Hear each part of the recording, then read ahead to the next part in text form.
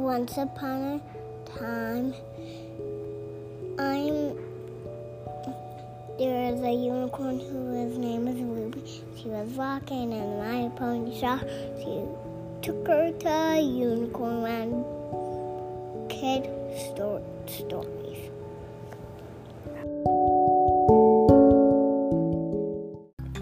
Guy named Zach, and he loved me, so then took them to unicorn, and then Ricky saw them, and Mom handed them straight to unicorn. Great. Zach, do you want to add something? I could do the ocean story. So tell your ocean story. Come tell your ocean. Once upon a time, there was an ocean named Wes, and he was splashing every single wave, and he was jumping over the waves, and he had a single house, and his house was a water house, and he lived with his family, and his family named Daddy and Mom.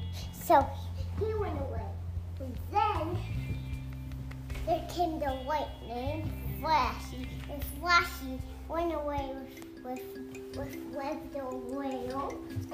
Web the ocean's creature that has a lot of guilt, and that was the end. Wow.